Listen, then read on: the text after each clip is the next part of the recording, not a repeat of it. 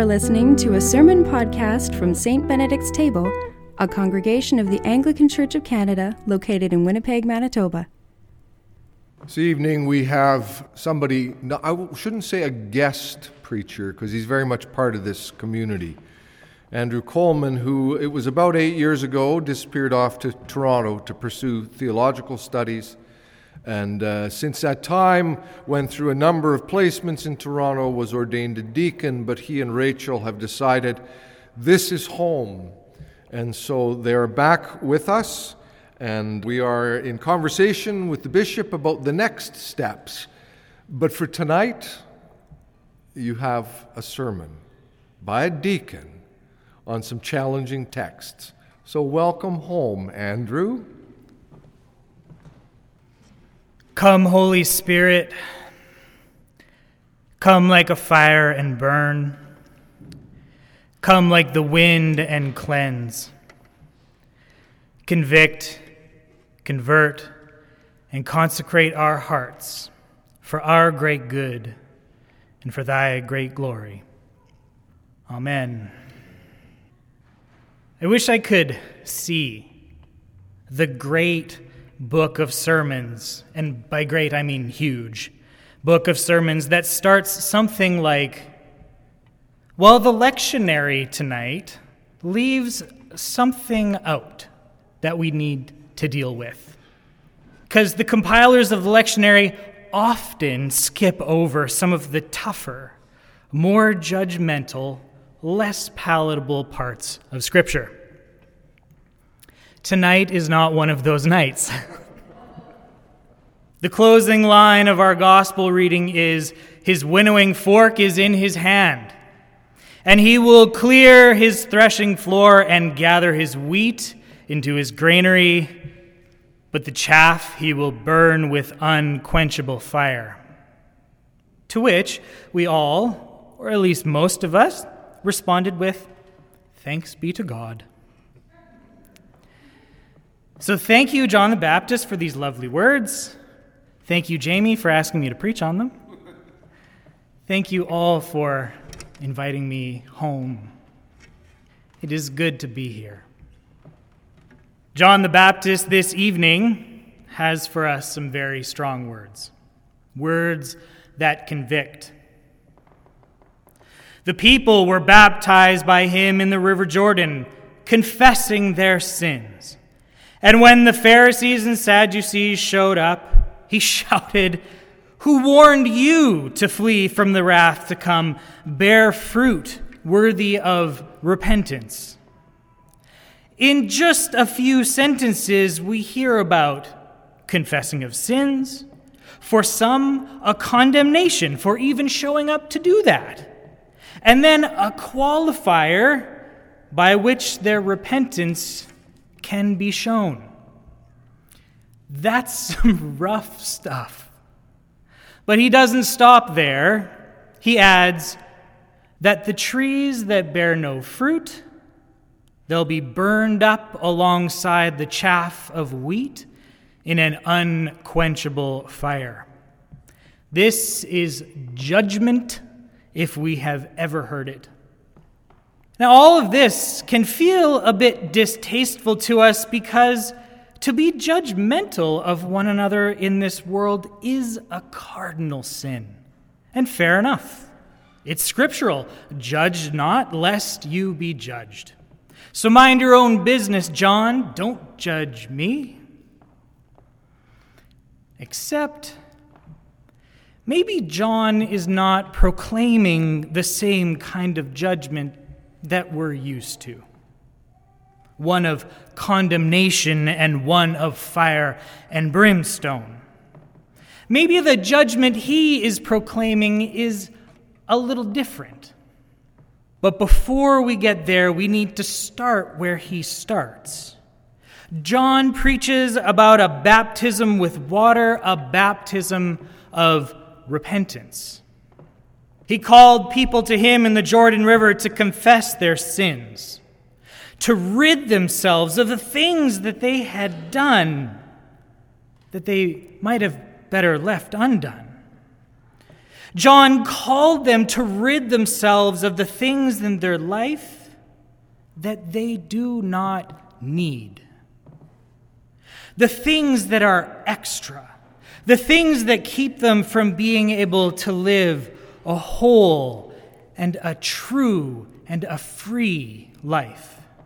The stuff with no nutrients, the stuff that dilutes the integrity of the grain and the flour that comes. John is calling them to get rid of the chaff of their life, to cut down the tree of their life that bears no fruit. Because those things, they only take the energy and resources of our life that ought to be going into our fruit-bearing trees. So John's call to repentance is not really one of condemnation, but one of a kind of compassion. He is saying to those coming for baptism, you know where the areas in your life are that are wasting your energy. Turn away from them. Get rid of them. Your life and the life of those around you will be all the better for it.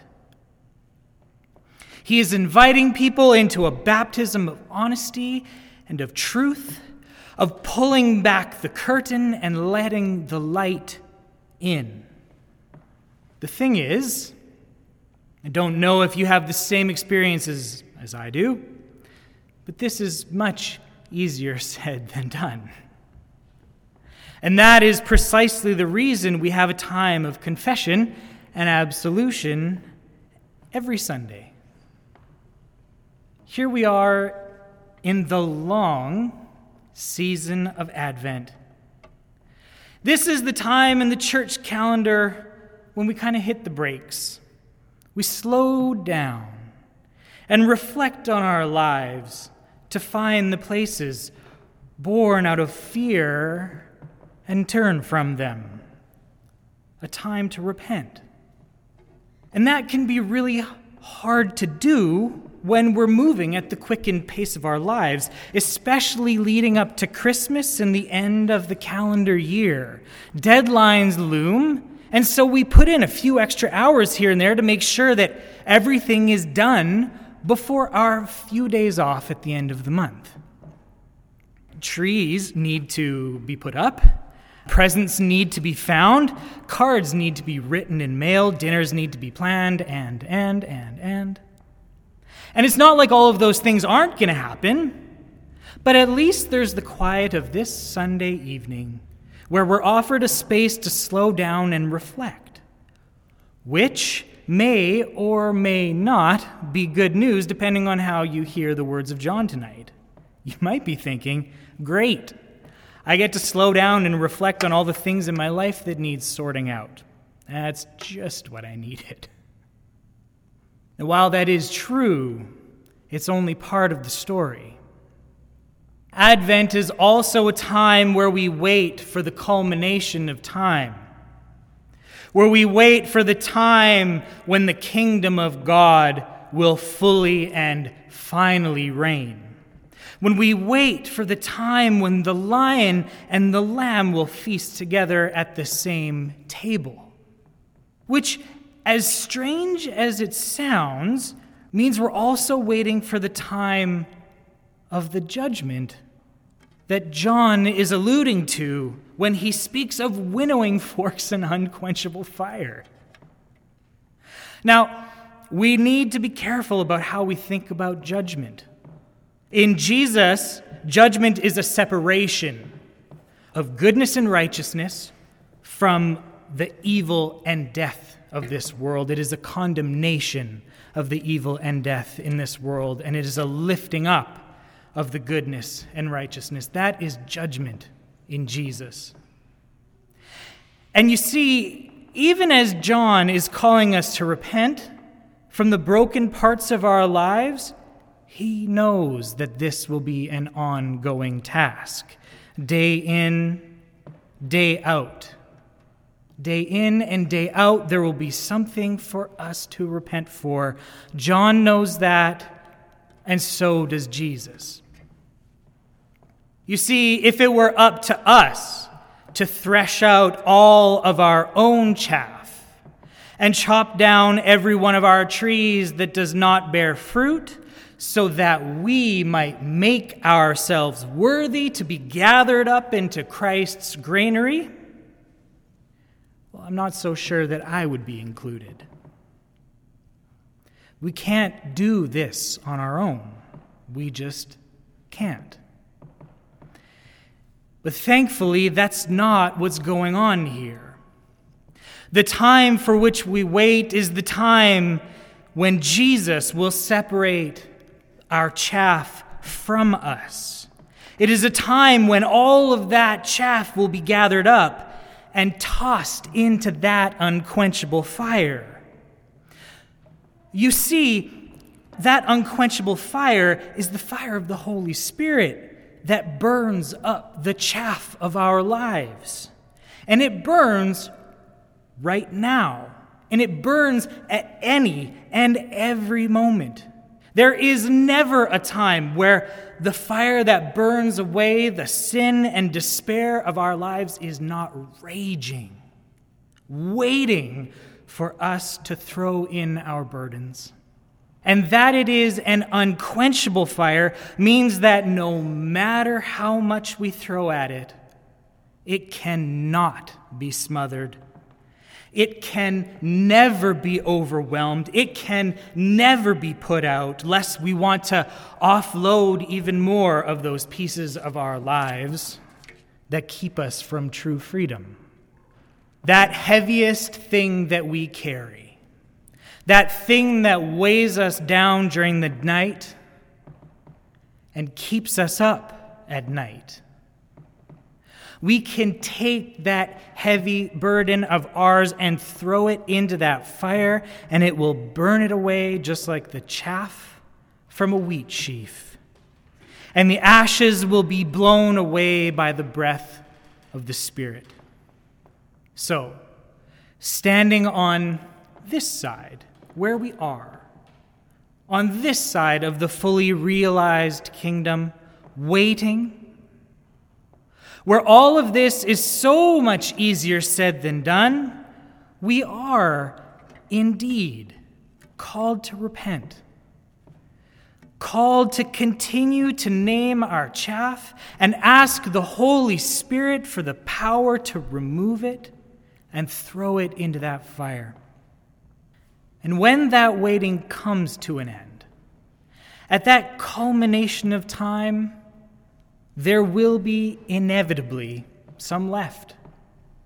But it will be Jesus cleaning off the rest, gathering us up into his granary and throwing the rest of that chaff into that blessed, unquenchable fire.